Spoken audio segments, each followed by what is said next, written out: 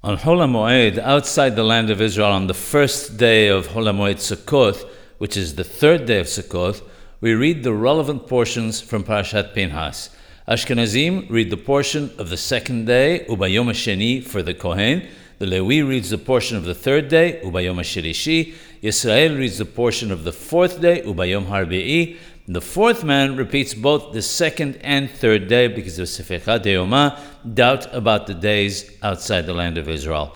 In Sephardic congregations, the Kohen reads the portion for the second day, Levi reads the third, Yisrael repeats the third, and this is where it differs from Ashkenazim, and then the fourth Ole reads the Sefecha De'oma, which is the second and third days. This is how it's done on all days of HaMo'ed, starting with the Kohen reading the portion for the previous day. In the land of Israel, however, where there is no Sefecha De'oma, they only read the portion for that particular day. Therefore, on the first day of HaMo'ed, which is the second day of Sukkot in the land of Israel, the Kohen reads the portion for the second day, and the three Olim who go up after him repeat the portion. This is how it's done on all days of HaMo'ed.